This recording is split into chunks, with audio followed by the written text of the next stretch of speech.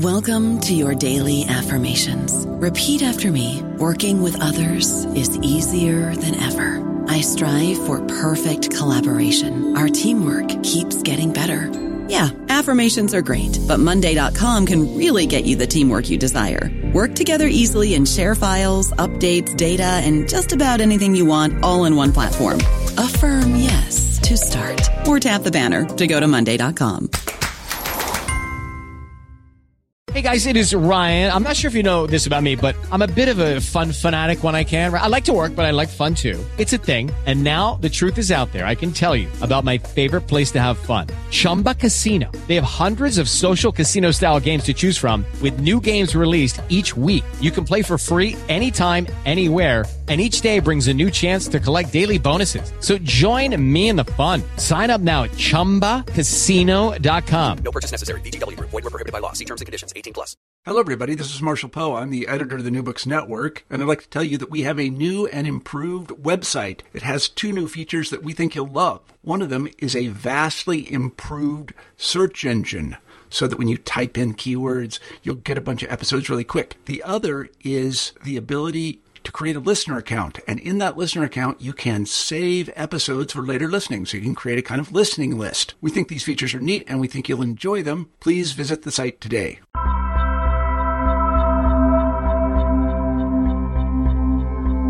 Hello and welcome to another episode of New Books in Religion. I'm your host, Amarnath Amarasingham. What is the role of religion in the military?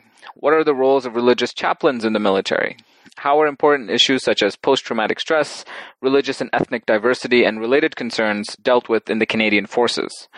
Joanne Benham-Rennick's groundbreaking book, Religion in the Ranks, Belief and Religious Experience in the Canadian Forces, approaches these issues head-on. Based on extensive interviews with chaplains and with personnel of various religious and spiritual backgrounds, the book provides much-needed insight into the religious lives of military personnel. How do soldiers who have endured difficult assignments, witnessed atrocities, and perhaps experienced feelings of ongoing isolation cope? How important is religion and spirituality in this coping process? How are all these questions further complicated by the increasing ethnic, cultural, and religious diversity of the military personnel themselves? We talked to Joanne about these and related matters, such as the difficulties involved in obtaining access to do research on the military in the first place, and some of the challenges faced by military personnel after they return home. So thanks for joining us, Joanne. I hope you're having a good morning. Thank you. It's nice to be here. It's a very interesting book, but before we get into that, I was wondering if you can tell us a little bit about yourself and where you went to school and how you first became interested in religion. My background is sociology of religion. I did the PhD program in religion in North America through Laurier and Waterloo. I was a Waterloo student. I came to this particular topic for this book just because I had been following the situation as it developed in Rwanda during the genocide there. And one of the things that struck me very poignantly was when Lieutenant General Romeo Dallaire, who had led that cohort of soldiers there in the task force in Rwanda, when he returned and when he spoke about his experience, he used very religious language, which was considerably unusual coming from someone who was a leading general in a very secular, very public institution. He was using very traditional language to describe what he had experienced and what he had seen. He was using very traditional Christian language. So for me, that kind of was reminiscent of that old expression that there are no atheists in foxholes, because General Dallaire was not someone who would have described himself as particularly religious. And yet when he faced this horrific context of people being butchered and slaughtered in the street, he fell back on this kind of language. There was no other way for him to describe what he'd seen. So that was sort of the starting point for me in terms of investigating what does religion look like, how does it act, what role does it play in a putatively secular institution that is representative of Canada on multiple fronts, not just at home, but abroad, and doing many different things abroad, humanitarian aid or disaster relief or conflict, peacekeeping, a whole raft of things. What role does religion play, if any? So that was kind of my starting point for the book, and that's kind of where I come at it from. So his statement that stood out to you was from the late 90s or so? Yeah, so he was talking about, you've probably heard of the film that was made, Shake Hands with the Devil, and he talked about having experienced pure evil, that at the darkest moments there, he actually felt that there was a almost a physical force of evil, and then he also had a different experience of some sense of peace, some sense of hope, and he felt that it was almost a transcendent experience, and he couldn't explain that, and he didn't try to explain that. He just said that's how it was. Like it was this for us, and we were in the deepest pit of despair, thinking that it was all over, and there was almost this sense of transcendent something with us. So he was, labeling his personal experience, but he also talked about the carnage that was happening and the pitting of neighbor against neighbor. He talked about that in religious language. He talked about that as pure evil. Mm-hmm.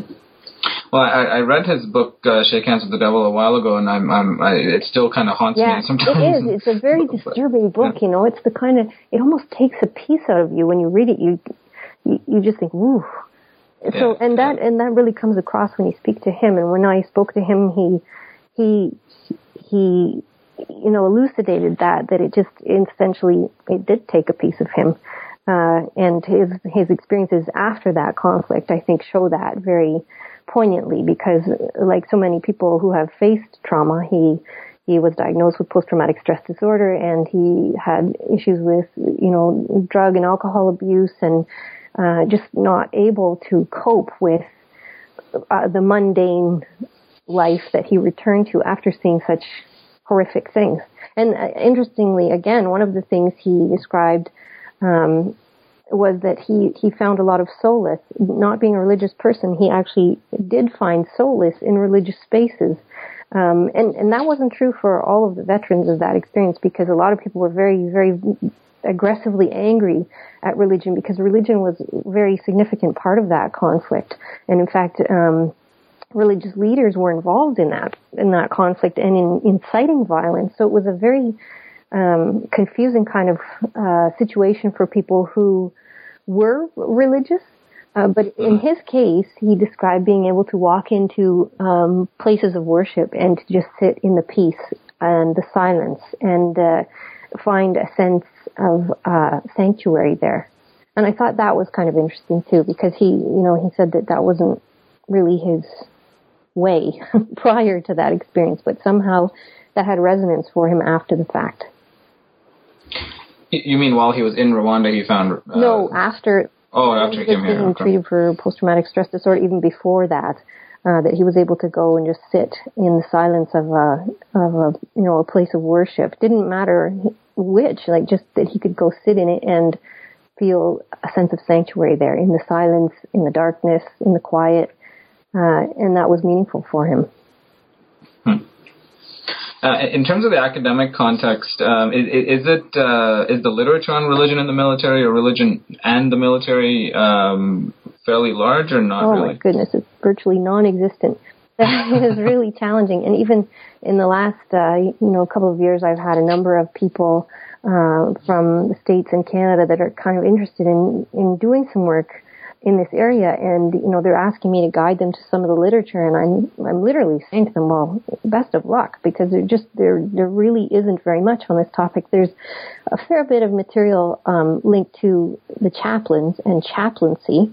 There's a little bit of material linked to diversity, but there's really nothing that takes a sociological examination of the connecting points between those issues. So whether you're a believer or whether you're a practitioner and whether you're a member, and the place that religion, the way that religion ties or links those various identities together, there hasn't been very much done at all.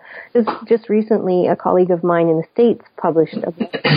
Again, it follows many of the same themes as mine, but it looks very specifically at chaplaincy. So there's a real shortage, so it would be a great area for people that are looking for fields to examine. That would be there's lots of room to do more work there. How do you explain the lack of research, or is it just kind of the church and state issue, or is it issue of access, or is it something else? Definitely, I would say it's both of those for sure, because to some degree, the military doesn't really necessarily want to know, or doesn't want to. It has bigger issues that it does want to address, and I think that. Especially right now, I mean, the focus is on what can we cut. And, for the last few decades, except for a few blips there, that's really been on what can we cut. So there's a disinclination to looking at areas that need special funding or special resources or that kind of thing. But on the flip side, there are many good people that are concerned with issues of social justice and access in the military. And there's also a military mandate to serve the whole person. So they have to supply the resources that people need. That includes basic things like, food and housing, but also socio-emotional, spiritual supports. So it's tightly controlled from the military's point of view. It's a very challenging area to start talking about, and they're concerned about who's doing it, how they're doing it, what they're doing it for. And as a civilian trying to work with that, within that context, that also is going to require anybody who approaches it to have a certain level of tenacity and determination, because it's a very challenging context to get your foot in the door. The other point that you mentioned, though, was an issue. Access. Yeah, the access and access to finding the right people, the key people, and people moving all over the country all the time. So that was a challenge for me. I'd make a contact, and they would say, "Yeah, okay, that's great, we'll meet." And then I would get a phone call or an email saying, I've been moved to Cold Lake," or I've been, and be like, "Wow, okay, that's not going to work out." So, or most of the minority groups, when I was trying to contact people that belong to a group that represented a very small minority within the forces, a lot of those people belong in the reserves, they don't belong in the reserves, they're in the reserves, and they're linked to the larger cities around Canada, and they were often hard to connect with just because they were either being deployed often, or they kind of didn't know where they'd be, or they had full-time jobs, or they were kind of moving around doing other things with their lives. So it's challenging if you're trying to conduct interviews with people, it's difficult to find them. And it's not like you can just walk in and say, great, I've got my focus group, they're right here, they're going to stay here. They're all over the place. Right. I mean, in terms of when you mentioned tightly controlled, were there any bureaucratic impediments to getting access to the military? What is the permissions that you need to get? Yeah, you have to go through a fair number of hoops, actually, to do that. You've got to, in addition to your own institution's ethics approval, you've got to get approval from a board within the military, and you need to also have an endorsing agency, so you need to get sponsorship, essentially is what it's called. So some body within the military has to essentially identify your research project as relevant and essential to military objectives. And once you have that, then you can approach their ethics board and have them review what you're proposing, have them revise it, have them identify any concerns or issues and put their qualifiers on it. And with respect to my work, that included things like, there was a sensitivity to the fact that we have a very small force in Canada, and that at the time that I was doing my research, people had been on multiple rotations, and they were very tired, and they were worn down. And there had also been numbers of studies where one of the research review members said to me, our people, they've been poked and prodded and interviewed and harassed, and we really don't want any additional research going on them than is absolutely necessary. So they were very sensitive to the fact that, these are human beings, these are not guinea pigs, we can't just use them over and over again, and we want to make sure that what you're doing here is something that will, in the long run, benefit these people. Mm-hmm.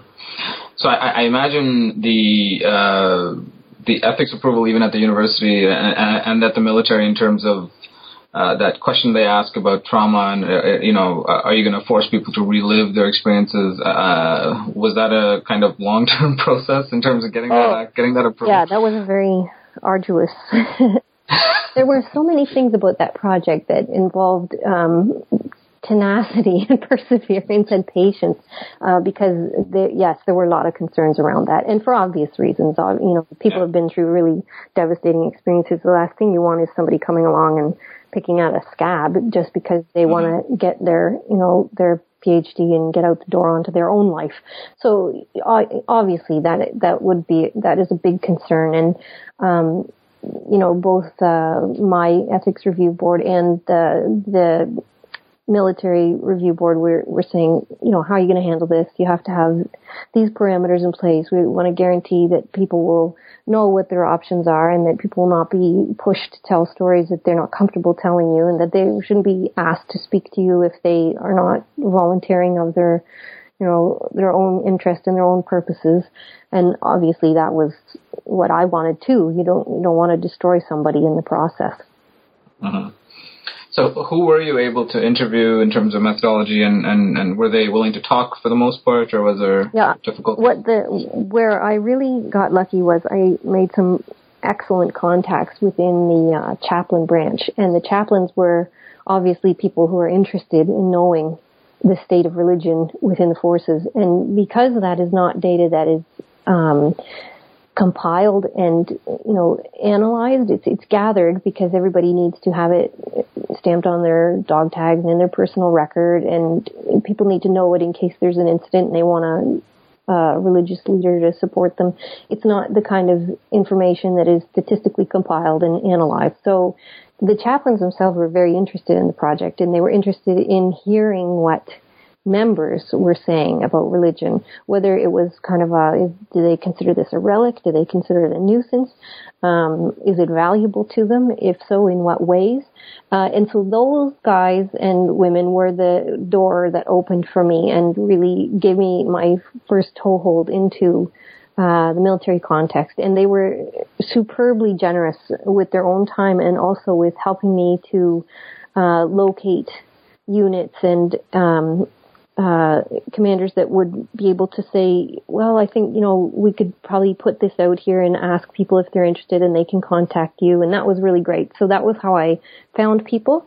And then once I found a few individuals, often they would be talking to me and they'd be saying, I had this conversation with you might want to talk to, and then they'd give me another name. And so it was that snowball effect, that I found one and then I found another and then I found 10 more. And in some cases, I really had to hunt people down because there just weren't that many of them, or else wherever they were, again, they'd just been shipped out, or they had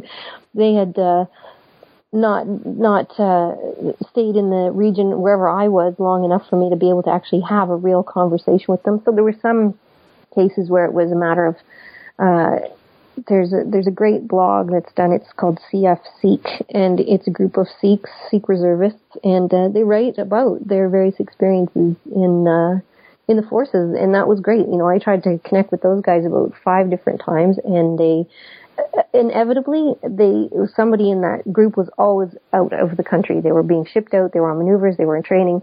And so in the end, most of the work that I did with those guys was based on their already published material on their website and on their blog. But, you kind of have to make do when there is no literature in the field. You have to dig up based on what's available, right? So it was an interesting experience, that's for sure.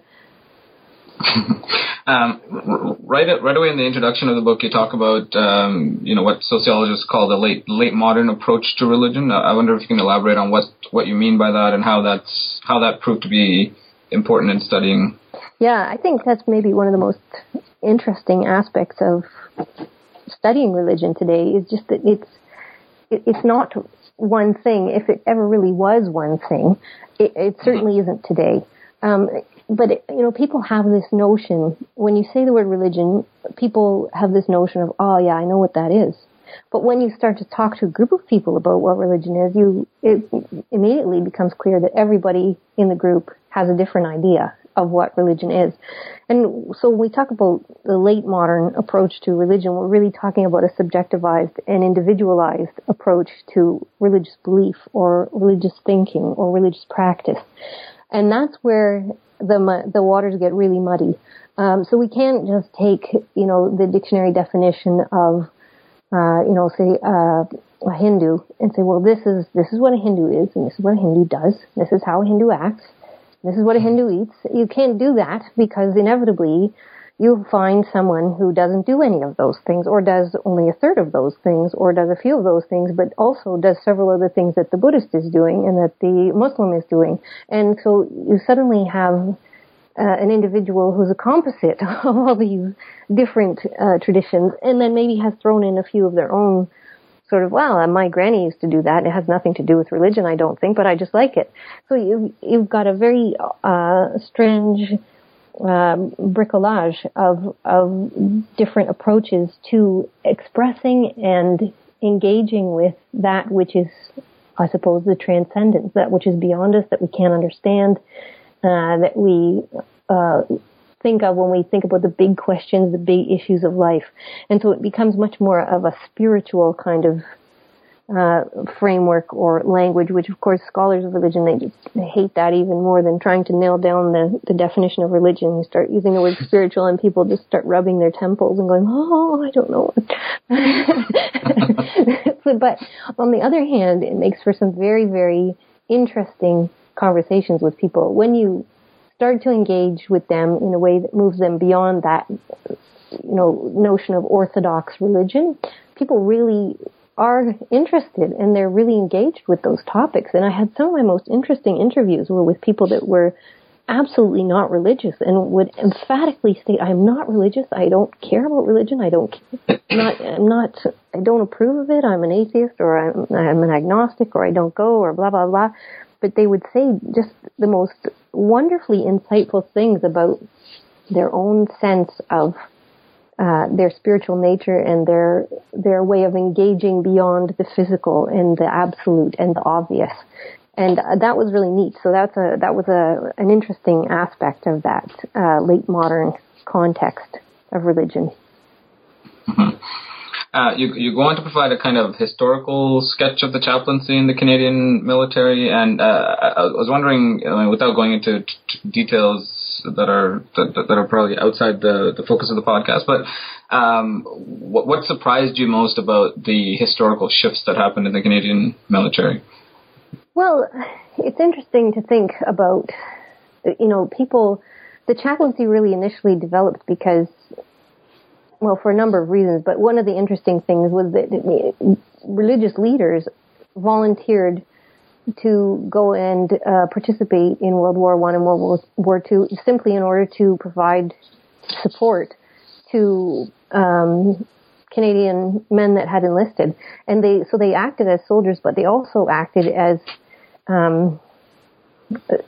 the camp scouts, if you want to say it that way. Like they were people that would help people interpret letters that, people that were illiterate and couldn't write a letter home to their loved ones. It would be the educated chaplain that was sitting in the camp with them, or they would help, they would do things like manage the camp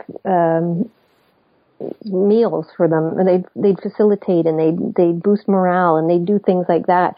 And it was after the Second World War where there was recognition that they actually were providing a very beneficial and important role, making a significant contribution. And so that was kind of interesting. It was a voluntary effort by people who believed that the people in the field really, they needed some kind of a support that was beyond just leadership or morale boosting. It was actually a spiritual kind of support, and as a result that became an embedded institution within the Canadian Forces itself. Mm-hmm.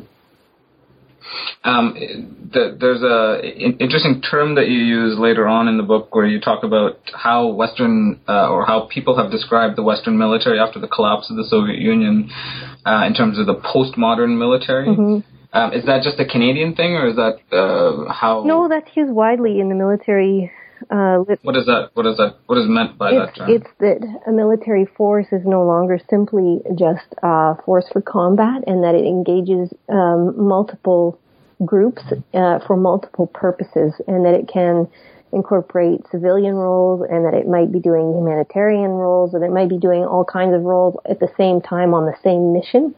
That it might, so many of our task force situations now involve a Canadian unit going in and then working with, 4 or 5 different nations' units on a shared project. So, for example, with the earthquake in Haiti, we have forces going in from different countries to provide humanitarian aid and reconstruction, and also to provide policing. So they're doing multiple activities at the same time.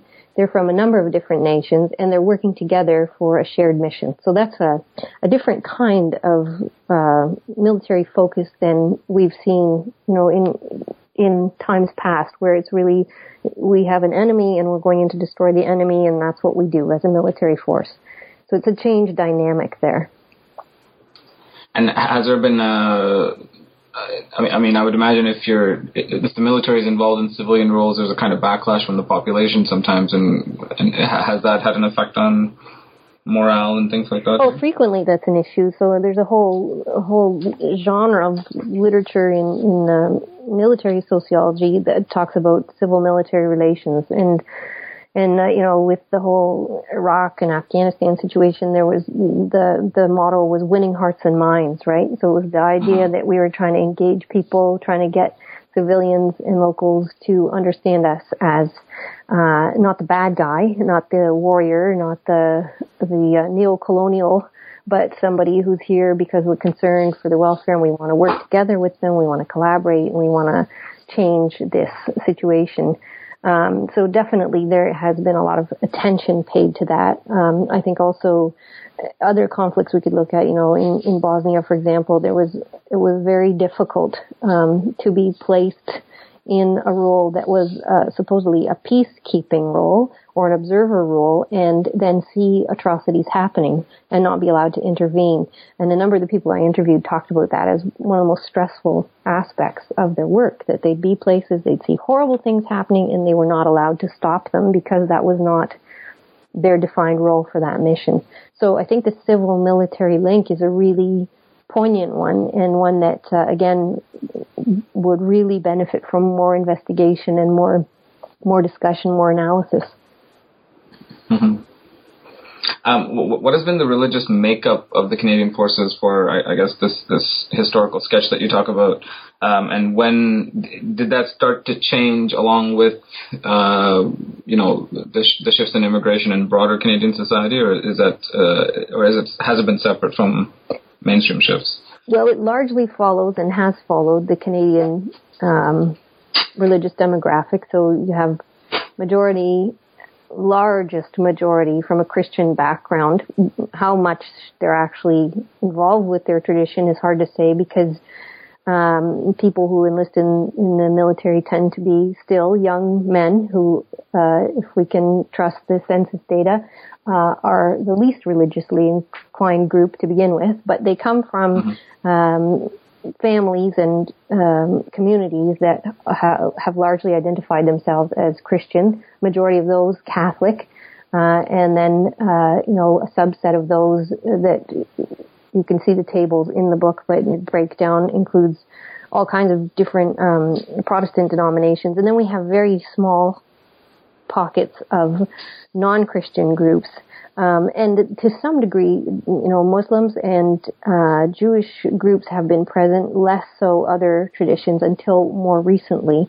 But during World War II, for sure, there were Jewish people involved in both wars. There were definitely documentation of Jewish participation.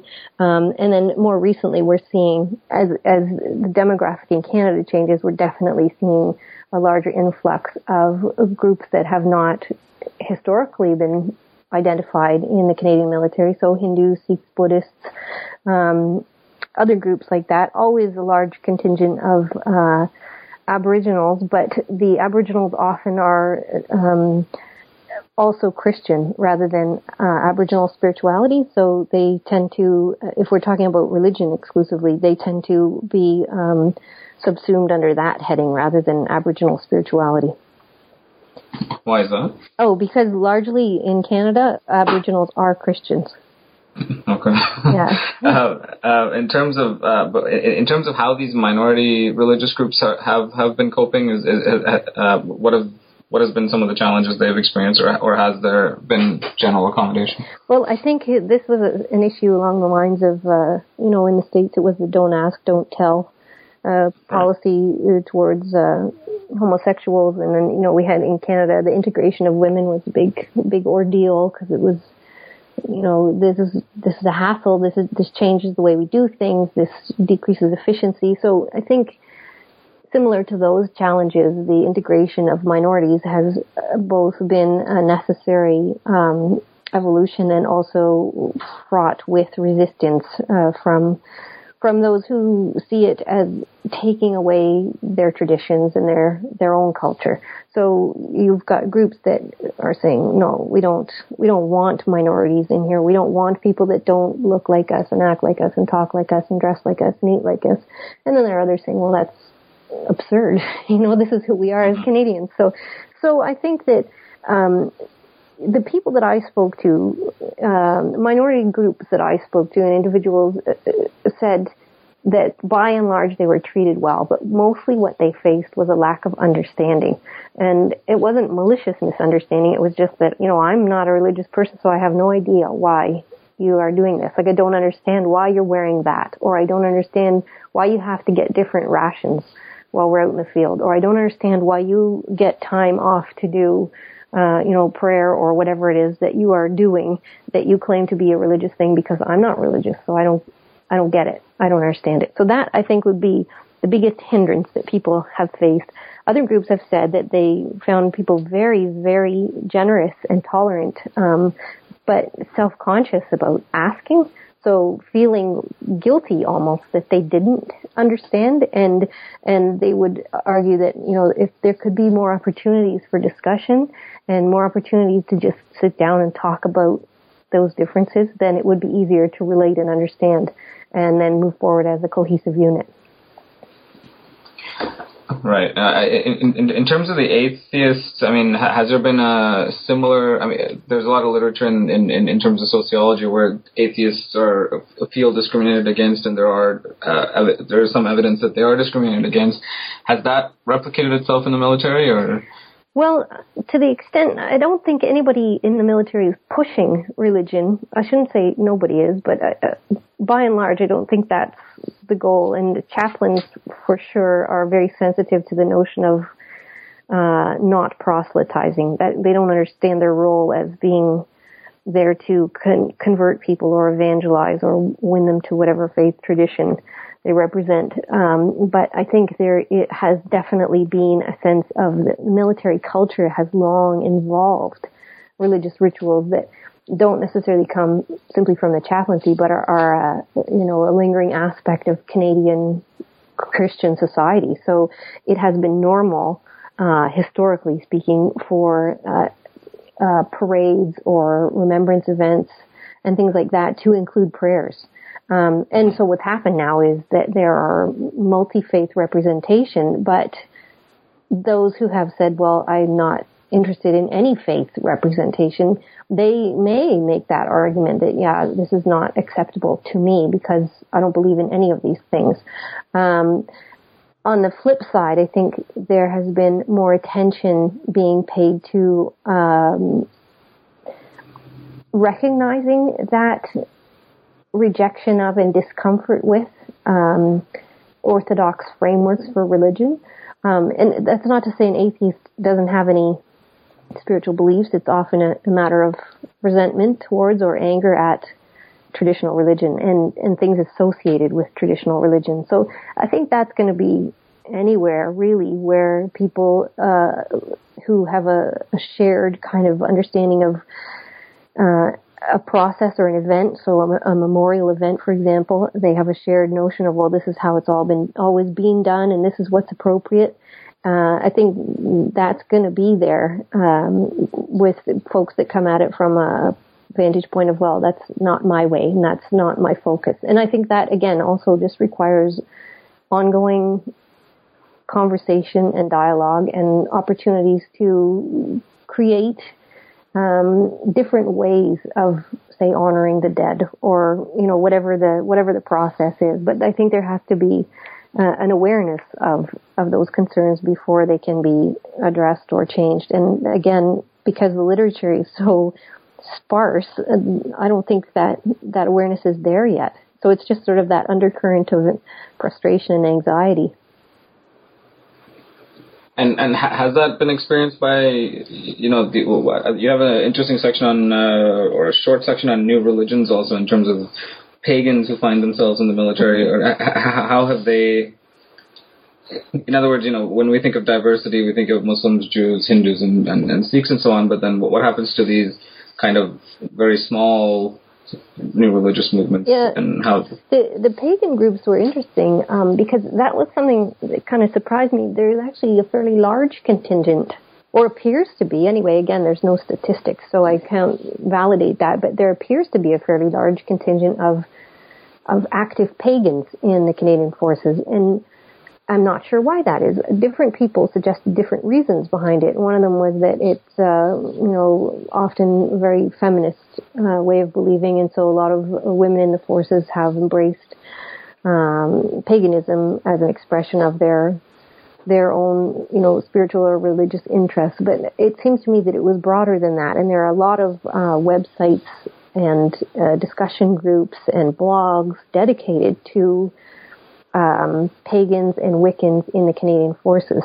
And it often falls to the chaplain, because the chaplain's role is to accommodate religious needs. It often falls to the chaplain, whatever tradition they are from, to accommodate the needs of any member of the unit that they serve. So if you have, say, an evangelical Christian chaplain, and you have a Wiccan in that unit that comes to them and says, well, I want to do this, I want to, celebrate the summer solstice, then the chaplain has to accommodate that religious need, or to the extent that it's appropriate and that they can, meaning they have to, always be concerned for the welfare of the broader community and the individuals involved and those kinds of things. But to the extent that they can accommodate it, they're required to. So they, I think, have tried to do that, and there are numbers of examples in the book, and also if you review some of the media reports about people in the field, ways in which they have been supported in their efforts to express this or practice this religious tradition. And it's quite interesting that, again, I think that's a very paradoxical and unusual kind of aspect of religion in the military, that you've got this sort of nature and holistic and old-timey religion, and it's linked up with this hard, institutionalized military context. It's a strange and interesting link there. So according to your research, you're saying that you suspect, anyway, even without quantitative data, that there's a higher proportion of new religions, or pagans at least, in the Canadian Forces than in mainstream Canadian society, or is it kind of reflective? Yeah, I honestly couldn't compare it, because those numbers would be a guess, but I was just really surprised to find as much interest in it, both from people I met and interviewed, people who knew people. People would, frequently, oh yeah, I know somebody that, oh yeah, I know this person, and it often came up in conversation. And then that there's a lot of stuff on the internet. Pagans and Wiccan groups tend to be very comfortable in the internet kind of environment, so that may just be a reflection of that style of religion, or it may be that there are actually more of them there. I couldn't say, which it is, but it certainly would be another interesting avenue for research for somebody that's inclined to go that way. Mm-hmm. One of my more favorite chapters, I guess, is chapter 3, where you talk about some of the personal challenges of the chaplaincy. And can you describe some of these challenges and what stood out to you most, I guess, when writing, in terms of some of the personal challenges and personality shifts that people are going through? For the chaplains themselves, you mean? Yeah. The chaplains they're an interesting group of people. These are people who they represent an orthodox context, and yet they work in a heterodox context. So they've been trained to be ministers or leaders of whatever their faith tradition is, and they have been assigned to a role that belongs to their institutional model, and then they're put in a context where their number one priority is to serve the military institution's needs. And so they're often pitted between their vocational calling and their institutional mandate, and then trying to walk that line of how to serve both sides of that, and how to meet the needs of the individuals that they enlisted to support, and also to ensure that they are fulfilling the obligations of their military mandate.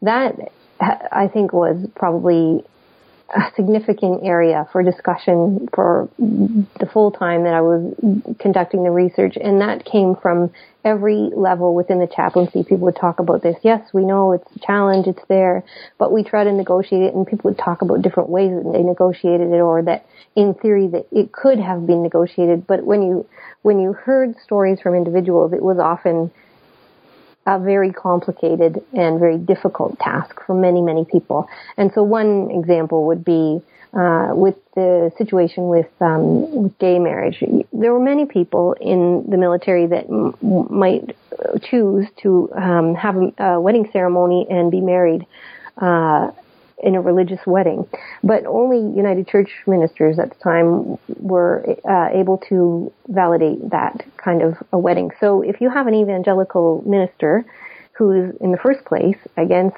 homosexuality, in the second place, not allowed by his denomination or her denomination to officiate over a gay marriage, you have this dual challenge where you have to serve the military person's, the members' need, their interest, their religious desire to have this right practice, but you also have to reject them and say, well, I can't do it for you, or I don't want to do it for you, or I think what you're doing is wrong.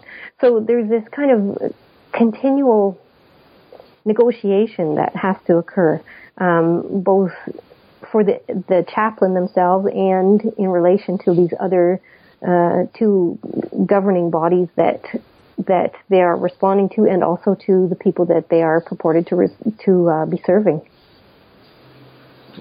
So you mean institutionally there are rights and freedoms that they have to uphold, but then religiously they may be against some of those.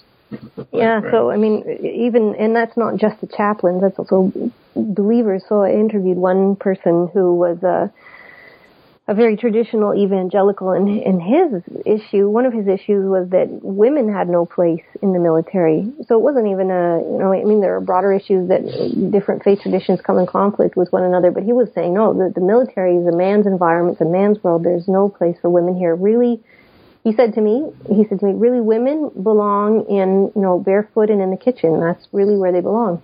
And I was thinking, wow. And I said to him, that must be incredibly challenging for you to work in this environment with this integrated kind of situation where you're working with women and men, you're working with people of different faith traditions. And he says, yes, it is. He felt that he was being discriminated against to have to exist in this kind of mixed world. I don't know how much you're familiar with the American situation, but are there any parallels in terms of these similar struggles going on with the U.S. military and the Canadian military? Yeah, I think virtually everything all of the themes that come up in my book are are in evidence in the American system as well, except that probably they have more diversity, simply because they're a much, much larger force. As I mentioned, there is a new book by one of my colleagues in the States, and it echoes so much of what I identified, but rather than looking at the individual experiences, it deals exclusively with the chaplaincy. But still, the frameworks are very closely aligned to issues related to diversity, changing tasks, trying to provide support for people that don't fit into an orthodox framework anymore, all of those kinds of issues. And then, human rights issues linked to religious expression, religious diversity, and also other kinds of diversity, right? So women's rights and gay rights and so on and so forth. Mm-hmm. I mean, this may not be so much of a religious question, but did anything come out in your interviews in terms of how the how people felt the Canadian public viewed the military, or how the international community viewed the Canadian forces? Because there's a lot of, sometimes people make a lot of fun of the Canadian military, right? So did that come out in any of the comments? At different times and in different ways it did. There's that whole national myth of Canada being a country of peacekeepers, right? That one always comes up, and I think that was a point of frustration to a lot of people that I met, not because they weren't proud of being peacekeepers, they were, but they were arguing that it's much more complicated than that, and that they're not just trained to be blue helmets, they're trained to do all kinds of things. So people would tell me stories about being bivouacked in a field that week by week would get, rained on, like 9 inches at a time. And they would, by the time they were done, the platforms that they had built to sleep on were actually right on the surface of the water, and it was just miserable, and it was cold, and there was all kinds of illness, and there were infections, and there was mosquitoes and bugs, and that was simply an observation role. So they weren't doing anything, and so they were frustrated by the fact that this is the kind of task that sometimes they're given, and people don't fully understand that it's not just that, well, we go to fight wars, or we go to stop wars, or we do all kinds of different things. Like, we're the people that are burying bodies when there's hundreds of people dying from cholera, and we're the people that are, digging holes for contexts where something's been blown up, and we're the people that are doing this really grungy, dirty work, and we're the people that are getting shot at, So I think there was frustration to some degree that they really are misunderstood by the Canadian population, but I think in Canada too, we are still at that place where we're trying to, on the one hand, differentiate ourselves from the Americans, and on the other hand, align ourselves with the economic context that is linked to an American global structure. So it's a challenging place to be as the neighbors to the most powerful country in the world, deciding which priorities we will set for ourselves and how that will look in our military role. Mm-hmm. I guess when I first think of the religion of the military, what comes to mind is this issue of post-traumatic stress and things of that nature. So, did you get any comments or reflections from the chaplaincy about not having the training to deal with some of these issues, or feeling that they were out of their depth, or did that not come up so much? No, that came up all the time. And, the challenge of how do we do this. And one of the things the chaplains always talk about is they have what they call a ministry of presence. And so they feel like one of the number one services they can provide is to help people to know that they're not alone, that they are facing these difficult situations, that they have these challenging experiences, and that there's somebody in the military that understands that they need to be human sometimes rather than just automatons or tools of a military institution, and that they provide that. One chaplain said to me, that place of sanctuary where people can just come and be human, where they can just come and talk, they can let their guard down, they don't have to worry about their superior hearing that they might be stressed out or might be stressing out. They don't have to worry about their peers looking at them saying, you can't handle it, you're a weakling. But the chaplain, because they're outside of the chain of command and they're not required to report on every conversation that they have the way that a social worker would be, they can create that safe space for people. And they acknowledged that frequently people were coming to them because they had stresses in their lives, and they might not be exclusively linked to their military or operational role. It can also be things like, I've been put on a rotation, this is my third one, and my family is really struggling with it, and my marriage is in trouble, and so personal issues related to their role, or any number of different challenges. I find myself drinking too much because I don't want to think about the things that I saw, and so looking for support for those kinds of challenges. But any kinds of stresses in a person's life often were brought to the chaplain's door first, because it was a safer place to take it than to, say, a social worker or a medical worker or any of those kinds of things. There's been a lot of debate in the United States with respect to how the veterans issues and how veterans are treated when they return. As far as I can tell, we haven't had that same conversation in Canada. Do you see some of the same challenges, or what's kind of unique about the Canadian situation in that sense? I think that there are certain people and certain groups that are very concerned about and committed to supporting veterans. I think Romeo Dallaire has been an excellent advocate in that context, but I really feel that in Canada we are sweeping that issue under the rug, and that we have not yet seen the fallout from our most recent conflicts. I feel that, it used to be, at the very least, these old veterans could hang out at the Legion and at least find a small space where they could be among people that understood them to some degree.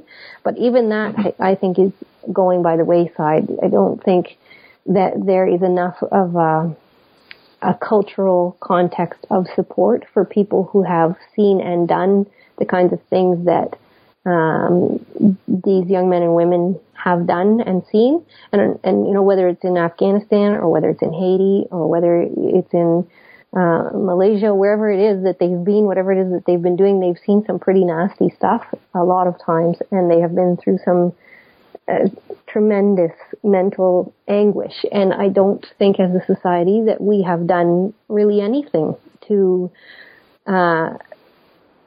help them to be reintegrated or to be recognized for that kind of a sacrifice. And it's a huge sacrifice, but I don't think we like to talk in that language. I think people in Canada and maybe other parts of the world too, but I think in Canada we are so afraid of being identified as militaristic. We don't want to be militaristic, so I think that's where that national myth of being peacekeepers comes from. We want to be the good guys.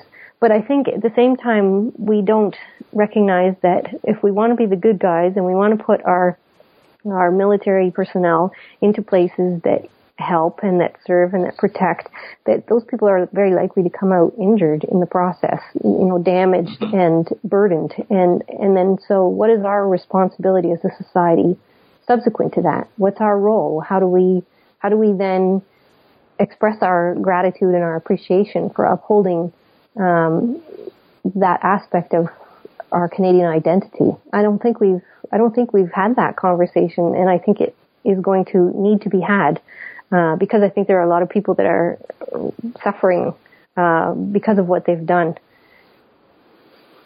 Suffering privately. Yes. I just really don't think there's a really good support network yet for them to either to express their experiences or to engage with others or to be honored or recognized or supported by the civilian population. I don't know, and I don't suggest that I know what that would look like, because I don't think it would be the same as what we've done in the past. Like, I don't think Remembrance Day is going to work for those people. I think it's a whole new world. But what that looks like, I don't know. But I just think that we have failed in that respect as a society. We have not put the other. We've never taken the second step following the idea that, well, we want to be more than just a combat force. We want to be a humanistic kind of force. Well, then we have to provide for the humans that are involved in it. And I'm not sure that we've done that yet. Right. But, I mean, in terms of the comparison with the U.S., they don't have the same kind of bureaucratic difficulties in getting, money and healthcare and those kinds of situations, I imagine. I think it's dependent on the individual. I've heard different stories. Again, this is not an area that I know well, so I wouldn't, I can't give you statistics or numbers specifically on this, but I've heard a number of stories of people who, especially with PTSD, because it's sometimes invisible until it explodes, right? So it's not like you come back and you say, well, I need a prosthetic leg. It's that you come back and you have difficulty being in crowds, and then that goes downhill. That, well, now I can't drive, and now I can't go into large areas where there's going to be noise and activities that are going to set me off, and eventually, those people end up that maybe they can't work, or maybe that they have no quality of life. And I think that this PTSD issue and stress-related injuries, that's the area that's the pot that's simmering right now and will eventually bubble over, and has bubbled over. There are stories of individuals who have really been destroyed by what they've seen abroad, and I described several of those in the book, but people who have ended up just being abandoned essentially by the military system and not ever received the support that they needed. And some of them end in suicide, and some of them end in murder, and some of them end in, horrible things, because these people simply, they can't cope, and then they don't cope, and then a crisis happens. Yeah. It's not really a national conversation that we're having. No, not at all. Not yet.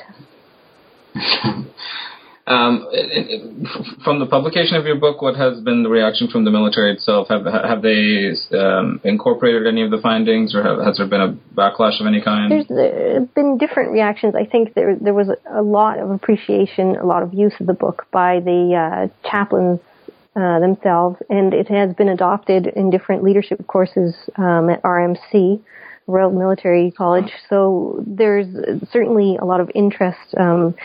Particularly, I think, again, there's a resistance outside of the chaplaincy. There's a resistance to taking any particular focus on religion, but there is an interest in being what they call culturally competent, so understanding the different groups within the ranks. So there's interest there. I think there will be. It will be interesting to see how things develop as we increase the diversity. Right now, the diversity in the forces is really still it's minimal. There are a handful of people that are just okay with being very visible minorities.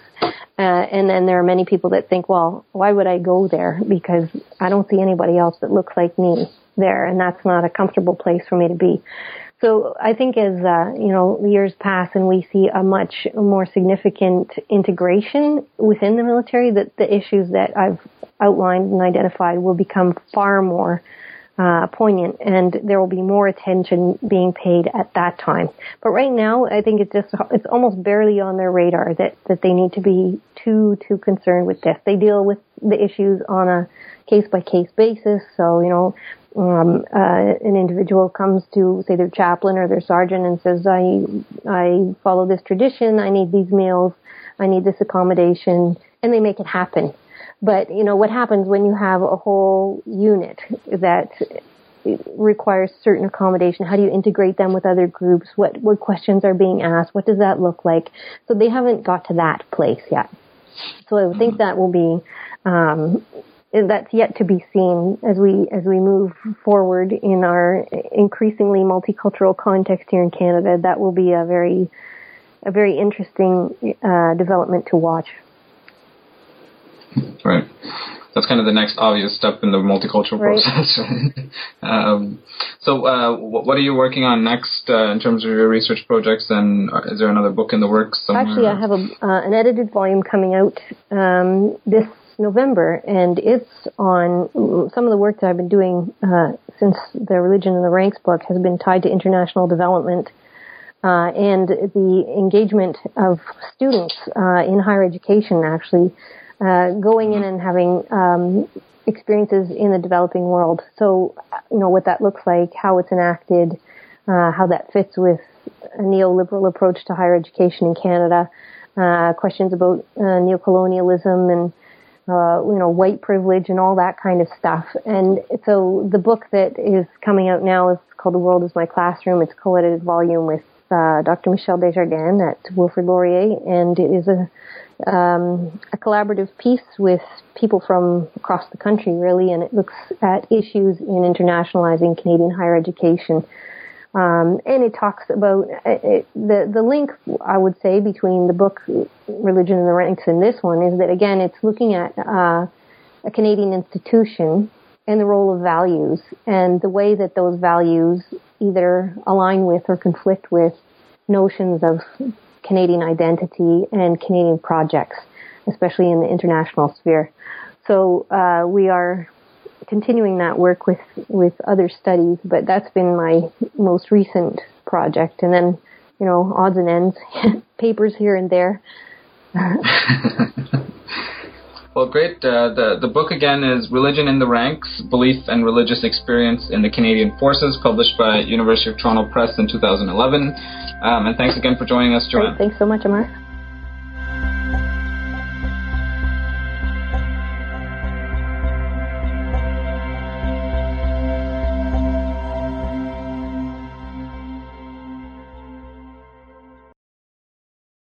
Step into the world of power, loyalty, and luck. I'm gonna make him an offer he can't refuse. With family, cannolis, and spins mean everything. Now, you wanna get mixed up in the family business. Introducing The Godfather at ChumbaCasino.com. Test your luck in the shadowy world of The Godfather slot. Someday, I will call upon you to do a service for me. Play The Godfather, now at ChumbaCasino.com. Welcome to the family. VGW Group. No purchase necessary. Void where prohibited by law. See terms and conditions. 18+.